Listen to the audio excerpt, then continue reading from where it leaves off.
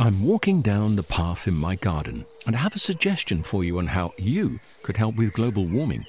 With a large lawn, I found a simple way of making a big difference. I sold my ride-on mower and bought a top-of-the-range Cress robotic lawnmower. It runs off rechargeable batteries and uses cutting-edge technology to mow and maintain a lawn this size. The petrol mower has gone, and with it, the emissions. I actually don't know why I didn't sell the ride-on sooner. With the Cress robotic lawnmower, the lawn is actually looking better. The tiny grass cuttings fall into the grass roots, helping to fertilize the grass. And the family doesn't have to put up with the noise and fumes from the ride-on. And I've freed up more of my time to spend with them and in the garden. It's an easy step, and you could also be making that change today. Ask for Cress in your local garden machinery dealer, or visit cress.com.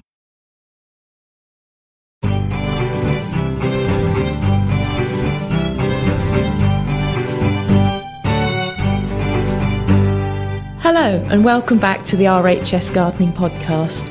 Each fortnight, we bring you a mixture of features and discussions exploring every aspect of gardening: plant care, pest control, garden design, container ideas, growing your own fruit and vegetables, and expert seasonal advice on what you should be doing in your garden right now. I'm Jenny Bowden, one of the team of horticultural advisors here at RHS Garden, Wisley in Surrey. Coming up in this edition, our RHS horticultural advisors are on hand to tackle your latest gardening queries. The experts here at Wisley give seasonal, practical advice for what you should be doing in your garden now, including suggestions of what to do with this year's bumper apple harvest. And, as always, we'll have the latest news on RHS events across our 4 gardens. But first, as summer draws to a close and the school holidays are over, now is a perfect time to enjoy the sights and scents here at RHS Garden Wisley. We caught up with garden manager Matthew Pottage to hear some of his highlights to look out for if you fancy a trip to Wisley. So my name's Matthew Pottage, I'm a garden manager here at RHS Garden Wisley. So we're taking a look around the garden now. We're still seeing quite a bit of colour for the time of year, and we're just starting to see the early onset of autumn around us. What is nice to see, though, is we've got late flowering herbaceous, such as the monkshood, the Michaelmas daisies, so that's the asters, and the Hesperanthera, which used to be known as Shiza stylus, flowering away, which is a South African bulbous plant on the edges of the beds here. And we're also starting to see the nerines popping up, which is another South African bulb. And we've got these lovely pink flowers just rising up above the bulbs. And that's a sign that autumn's on its way. But also just looking over the lawns here, we can see just the tips of the liquid ambers and also the sugar maples as well. That's Acer saccharum with these lovely red tips. And that is the slightly cooler nights we're getting now. It's the shorter days that's triggering this autumnal look. But still plenty of colour and still quite nice daytime temperatures. So the liquid amber trees, it's sometimes known as a sweet gum. A lot of ours are native to America, although some are native to parts of Asia. But the ones in the garden here, it's one called liquid amber styraciflua. And it's got this lovely, really long-lived autumn colour, actually. And the tree, they go all shades of orange to dark burgundy colour to red, but it really is a good doer because it's a long-lived autumn colour. It doesn't all blow off at the first wind, and there's lots of different varieties of liquid amber you can get. For example, a very narrow one over there, Kirsten. There's a very good colour on Weather Hill, which is one called Warpleston, and there's good garden use there. They're attractive foliage, but brilliant colours. So this time of year, it's really good to just stop and take stock of your own garden, think about what's worked, what hasn't, what you'd like to change, and get out the notepad and make a note of it, because when you're back in gardening mode in the spring, trying to remember what was good and what was bad and what was too large, you don't always remember. So now is a good time to take out a book, have a good gawp at the borders, see what you like, see what you don't like. And of course come along to Wisley and see Wisley now, because a lot of people say, my garden lacks colour in the late summertime and everything's gone over now. You still want to sit out in the garden this time of year. We've still got respectable temperatures, but how to inject a bit of late summer colour, and also just see a few trees and shrubs that are starting to give a bit of autumn colour early on as well. So come and check it out and do a page of edit notes for your garden for next year. Matthew Pottage. If you've you've been inspired to make a trip to RHS Garden Wisley, or indeed one of our other gardens at Rosemore, Hyde Hall or Harlow Carr, here's some ideas of activities to enjoy in the coming weeks. From the 4th to the 8th of September, come along to Wisley Flower Show. Enjoy the delights of this late summer show as you browse and buy from more than 50 specialist nurseries and garden trade stands. At Harlow Carr on the 8th of September, there's an autumn plant fair. Pick up a wealth of information and advice on garden plants from specialist nurseries and make a purchase or two for your garden. Also at Harlow Carr, from the 11th to the 22nd of September, come along to the Textilia exhibition, where you can see an intriguing range of creative styles and techniques of this well-established contemporary textile group. At Rosemore, on the 22nd of September, come along to the Taste of West Country Food Festival. Bring your shopping bag and stock up on locally reared beef and lamb, handmade cheeses, English wines and a whole lot more. At Hyde Hall, on the weekend of the 28th and 29th of September, there's a chili pepper weekend. See colourful displays, get expert advice and take part in chili tasting, if you dare. Details of all these events, as always, are on the website at rhs.org.uk. I'm Jenny Bowden, and you're listening to the RHS Gardening Podcast. So, what jobs should you be tackling in your garden right now? Our experts here at RHS Garden Wisley have some suggestions. Hello there, it's Andrew Salisbury here, Senior Entomologist at RHS Garden Wisley. At this time of year, we begin to think about some of the pests we need to treat over the autumn period. And one of the biggest pests that gardeners have is vine weevil grubs in pots.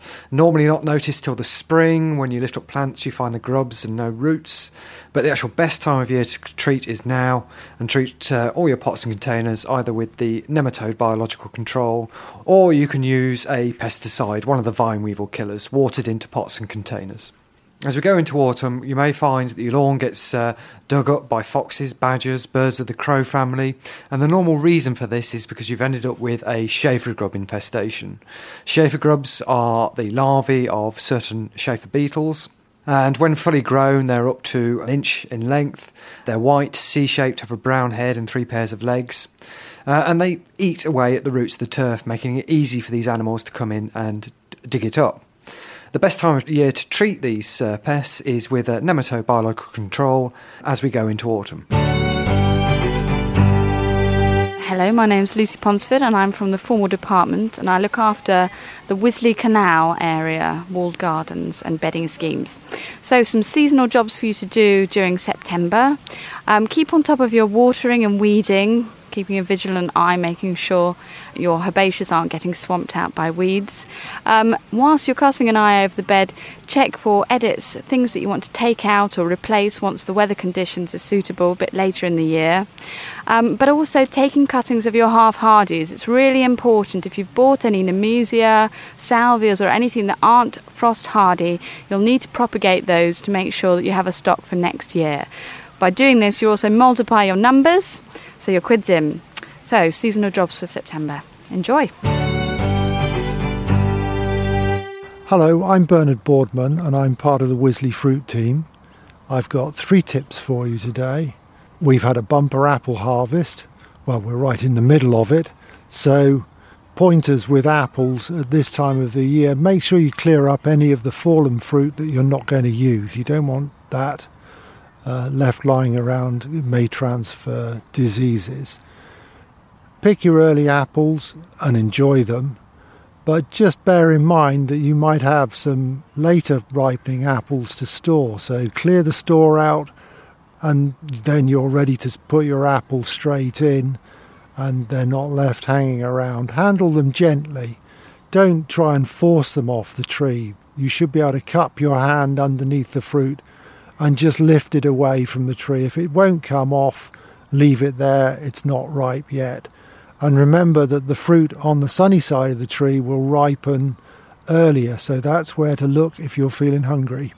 Apples can be stored in several different ways. You can cook them and put them in pies and freeze them, or you can just cook them down and freeze them to be used throughout the winter, or you can put them into storage Ideally, the cooler the better, but not freezing.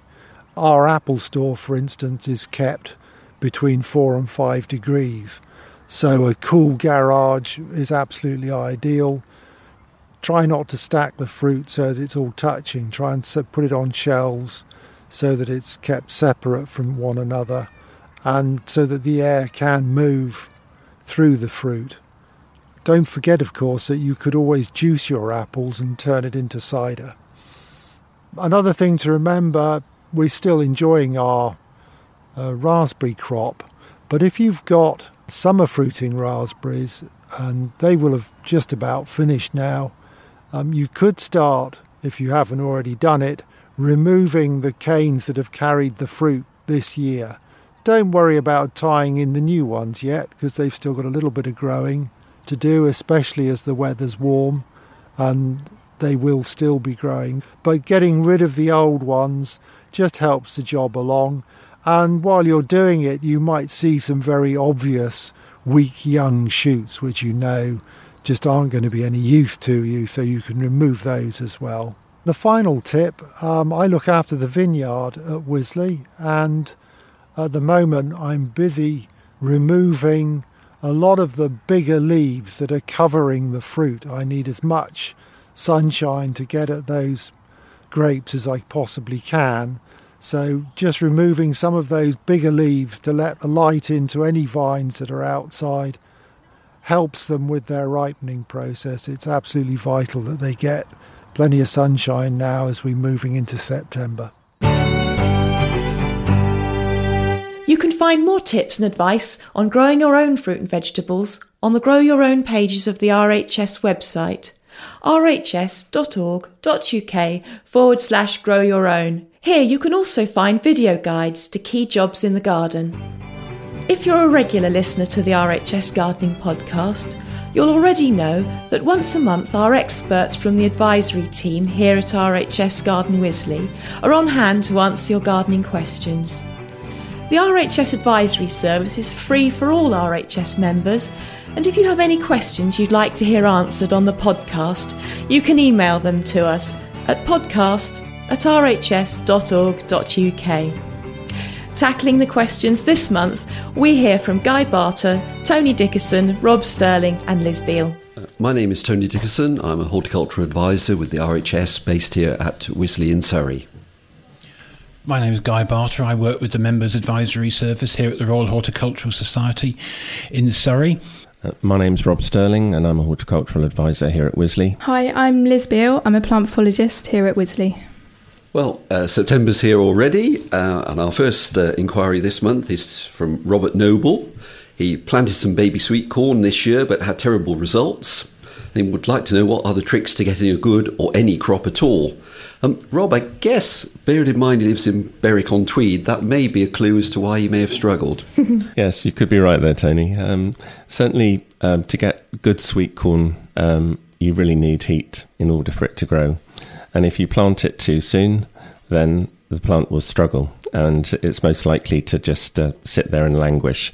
So always plant when the weather is actually conducive to growing, even if it means planting it a little bit later. With a whole string of nice warm weather, the plant will actually grow properly and you should get a good crop. Baby sweet corn's a great crop because you get an awful lot of crop off a small area if it all works well. In cooler northern districts, if possible, raise it in a tub. A large tub, 60 centimetres across, could contain many plants because each plant only needs about 15 centimetres between each plant. If you can start it off in a greenhouse or conservatory and then put it outside, it's off to a flying start. Keep it well fed and watered. If you're not lucky enough to have a greenhouse or conservatory, you can start plants on the windowsill and then plant them out. Cover them with a double layer of fleece to start with in late May, early June, and then a single layer of fleece until they shoot on up. Even in northern districts, you'll see that farmers grow a lot of forage maize, but they give it a start underneath plastic, and you can do the same. If you want to sow direct in the soil, just cover the soil with clear plastic in April, and then after a few weeks when the soil's nice and warm, sow straight in the ground, plenty of seeds, and they should come up in abundance. With baby sweet corn, there's two kinds of seeds. You can buy special baby sweet corn seed. This tends to be rather tropical in its nature, and although it produces lovely baby sweet corn, it might not be the best one for northern districts. Therefore, buy some of the ordinary standard sweet corn seed. Don't go for the super sweets. Go for really hardy varieties that are recommended for being early. And by sowing them close together, you stunt the cobs and you still get perfectly usable baby sweet corn. So all other things being equal, baby sweet corn's quite feasible in northern regions. And Lynn Kersey from Birmingham says, my mother-in-law gave us some lovely dahlias in a container this year. I've read that you should lift the tubers out of the soil before it gets cold. Is this true or a myth? When and how do I do it? Bob? Well, if the dahlias are still growing in the container, then certainly if the plant is going to, or the container is going to experience a degree of frost later in the autumn, then it will actually harm the roots quite substantially, because being in a container, the soil is above ground and it's more prone to freezing than it would be if it was in the soil. If it's in a container, the best thing to do really would be to lift the container and put it into a frost-free area, such as a garage, or even into a conservatory over winter, and to keep it on the dry side, allow the plant to dry out and die back naturally. If the plant has been put in the garden, if the soil is well drained, then there is a possibility that the plant will survive over winter, so long as you give it a really good mulch. Put about 6 inches or so of mulch over the top of the crown of the old plant in order to protect the roots from frost going into the ground. If the soil, though, is actually on the heavy side and is retaining moisture quite badly through the winter, then and even prone to waterlogging, that would be really bad news for the dahlia. It's most likely going to rot off, and in that case it would be best to lift it, put it in a box or a large pot with old peat in there, or old potting compost, and keep it just ticking over, just barely damp over the winter until the spring, when it can be started into growth again. I guess that a lot of gardeners, even in southern Britain, though, have been caught out in recent winters with the much colder conditions, and it's always a good idea, if you're growing dahlias in the soil, to lift at least some of your collection to overwinter, just as an insurance. I think with 15 or 20 years of mild winters, we got into the habit of leaving the plants in the ground, but certainly from 2009 onwards, we've certainly had cold weather. So as an insurance, lift them, store them over the winter somewhere frost-free. The next question is from Dennis Withington from East London, and he's asking, when is the right time to prune my climbing rose, and how do I do it? I don't know the name, but it's amazing. It has 3 coloured flowers that turn yellow, orange and red. I guess naming of roses is a difficult task at the best of times, but pruning of climbing roses is pretty straightforward. It's an activity for the winter. You might cut back some of the longer shoots in the autumn just to prevent wind rock, but the pruning itself, a job for winter. Ideally with climbing roses, either fan them out over a wall, or if they're going up some sort of vertical structure, twine the stems round. This will improve the flowering. And essentially you keep the main stems, 3, 4, 5 main stems from one year to the next, but it's the laterals, the side branches off those, that you'll just shorten back to a convenient point, and then next summer those will bear the flowers for the coming year. On some of the older stems, in order to keep the plant rejuvenated, choose the oldest stems for your pruning back. So, those stems which are sort of maybe 4 or 5 years old, as Tony has sort of said, can cut those back right to the base to encourage a new cane to grow. When that cane does grow, you'll probably notice that it doesn't flower in the first year. That's because it makes all its growing in the first year, and then the following year it puts out laterals, which then flower. So a lot of people actually mistake these canes as being suckers, and cut them off. And very often the questions that we have here in the advisory services is why won't my climbing rose flower? And very often it's because they've mistaken these canes as being suckers, and it's because they haven't flowered in their first year. So always let them have 1 year's growth, bend them into their final position for flowering, and the laterals that come out the following year will be the ones that give you the flowers. Our next question here is from Alex Venn in Norwich. My potatoes had terrible slug damage this year. How can I prevent this happening next year? Rob, potatoes and slugs. Well, if you have a heavy soil and you grow on a sort of heavy clay kind of soil, that's a very popular medium for slugs. They seem to proliferate in that kind of environment, whereas they're not quite so common on light, sandy soils. What you can do is actually improve the environment that they're in by digging in plenty of organic matter to lighten the soil, and consider also some kind of prevention, such as a nematode treatment. Nematodes are biological agents. They're microscopic worms which infest the slugs and which cause them to have bacterial infection, and the slugs die naturally without being toxic to any of the other wildlife which feeds on them. Nematodes actually come in a very easy, manageable form. They come through the post in a pack which you need to add to water, and the amount that you need to apply is determined by the number of square meters that you want to treat. And once the nematodes have been watered onto the garden, they will then follow the slug trails and actually infect the slugs without you having to do anything. They normally need a fairly warm soil temperature in order to infect the slugs properly, but they can actually now be applied from March right the way through to September. Obviously, the traditional slug pellets, certainly great concerns about those, and the fact that metaldehyde now is actually getting into the groundwater. But another organic option are those slug pellets based on ferrous phosphate, which seem pretty effective. And again, the secret is not to overdose with them. You just want a tiny spread of the pellets.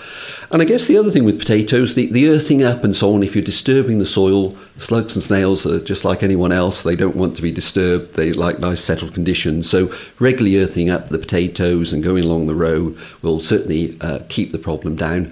And as you cultivate the soil over time, slugs and snails tend to be much more of a problem in newly cultivated soil. So if you've got a new allotment and you're plagued by slugs and snails, over 2 or 3 years, you often find the populations diminish greatly. So the thing to do is eternal vigilance, but you should be able to get on top of the problem. Guy, what about resistant cultivars?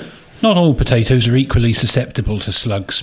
Some, like Romano and Kestrel, have a considerable amount of resistance built into them. They're not favoured by slugs.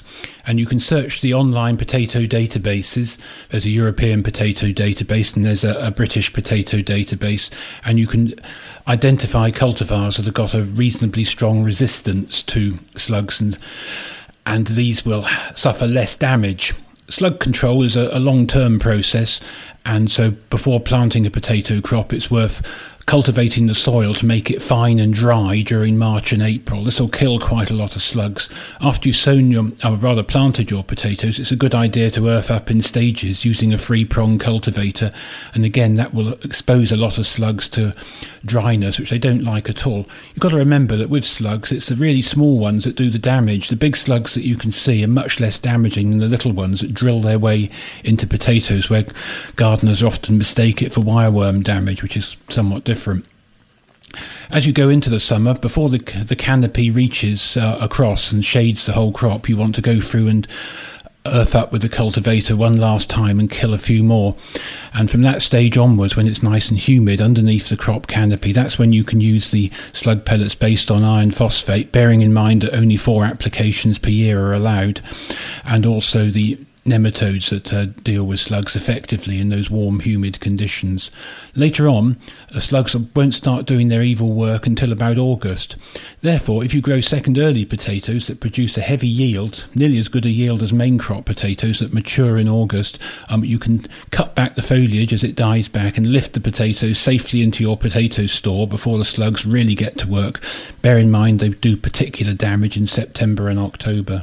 And Liz, talking about potato problems, I've noticed this year really quite serious problems with potato scab, which I certainly didn't notice last year, and I'm wondering if that's anything to do with the dry soil conditions we may have had this summer.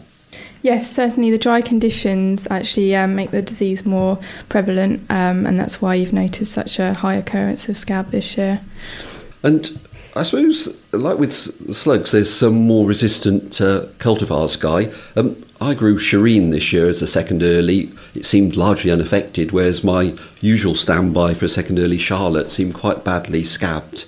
Are there others that gardeners perhaps should look at if they're having this problem? Yes, potatoes vary remarkably in their susceptibility to common scab.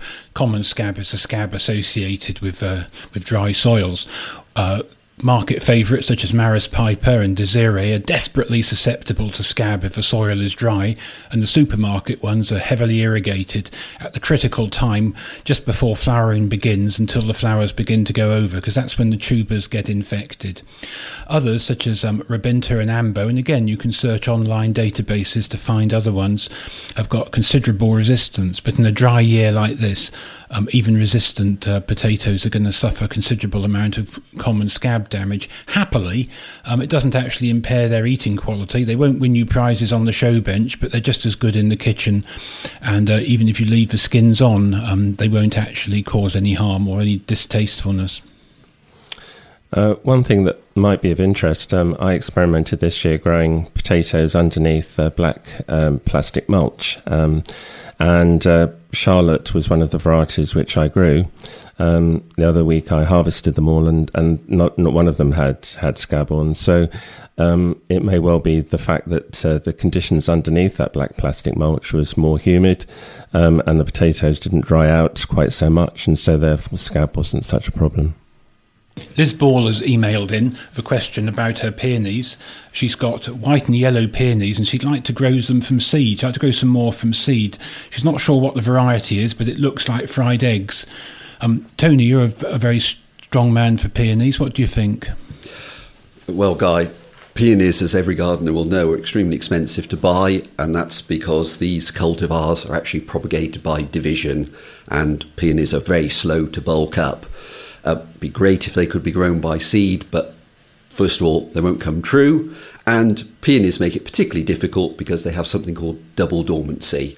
You need to sow the seed. The first winter, they will produce a root, and then having gone through a second winter, they'll produce a shoot. So growing a peony from seed takes many, many years to produce a flowering plant, and if you grow them from seed collected from cultivars, they're not going to come true. You might get some interesting plants, you could get even some very attractive flowers, but you may also get a lot of indifferent flowers. So as a result, if you are going to try peonies from seed, you're much better going with some of the wild species, but again, you're probably looking at 5, 6, 7 years to get decent flowering plants. Our next question is from Barry Harp, who writes, "Can I sharpen secateurs? If so, how? Or do I have to replace mine now that they're a little dull?" Secateurs can be sharpened quite easily. In fact, professional horticulturists whose livelihood depends on fast work and accurate work with secateurs will sharpen their secateurs every day. And here's how our Wisley ones do this. First of all, they dismantle the secateurs, which is quite easy. There's a spring-loaded catch holding the blade in place in most cases. Then they clean it with a mildly abrasive metal cleaner, often sold in places like car spares and car accessory shops. When it's clean and all the sap is off it, the blade is then carefully cleaned on an oil stone, or, and our gardeners prefer these, a diamond sharpener. The diamond sharpeners are more convenient because there's no messing around with oil, and you can even have pocket ones and clean the secateurs during the day if they get a bit dull. So by carefully applying the sharpeners to the edge of the blade, it can be sharpened, and once sharpened, then any burr is removed by just wiping the reverse side of the blade, and the secateurs reassembled. Having said that, the best kinds of secateurs are often repaired by the manufacturers, and so look at the manufacturer of your secateurs, visit their website, and you may find they offer a refurbishment service. And if your secateurs have seen many years of hard service and will require an awful lot of sharpening, it may well be better to contact the manufacturers and buy new blades, or even send them off and have them refurbished. So it's always best to have sharp secateurs, and in fact they're safer too, because there's less chance of slippage and cutting yourself with them. Thanks to all the advice team. Remember, RHS members can contact the team by phone, email or letter for free advice with any gardening queries. If you'd like details on how you can become a member of the RHS, just go to rhs.org.uk/join. Well, we're out of time on this edition of the RHS Gardening Podcast. We'll be back in a fortnight. Until then, remember to follow us on Twitter at @the_RHS and like us on Facebook. For now, from me, Jenny Bowden, and the team here at RHS Garden Wisley in Surrey, goodbye.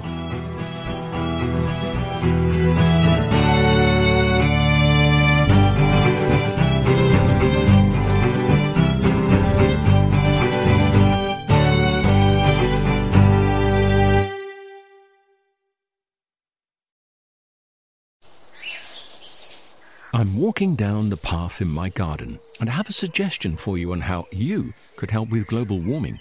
With a large lawn, I found a simple way of making a big difference. I sold my ride-on mower and bought a top-of-the-range Cress robotic lawnmower. It runs off rechargeable batteries and uses cutting-edge technology to mow and maintain a lawn this size. The petrol mower has gone, and with it, the emissions. I actually don't know why I didn't sell the ride-on sooner. With the Cress robotic lawnmower, the lawn is actually looking better. The tiny grass cuttings fall into the grass roots, helping to fertilize the grass. And the family doesn't have to put up with the noise and fumes from the ride-on. And I've freed up more of my time to spend with them and in the garden. It's an easy step, and you could also be making that change today. Ask for Cress in your local garden machinery dealer, or visit cress.com. Discover the beauty of an RHS membership all year round. Save 25% off an RHS membership today when paying by direct debit. Prices start at just £55.50. With a membership, you'll gain access to an array of special events at our gardens all year round. Be the first to know about RHS flower shows and get exclusive member-only days, plus reduced rate tickets. And you'll have the chance to enhance your gardening know-how with access to free expert garden advice, monthly editions of the Garden magazine, and so much more. Terms and conditions apply.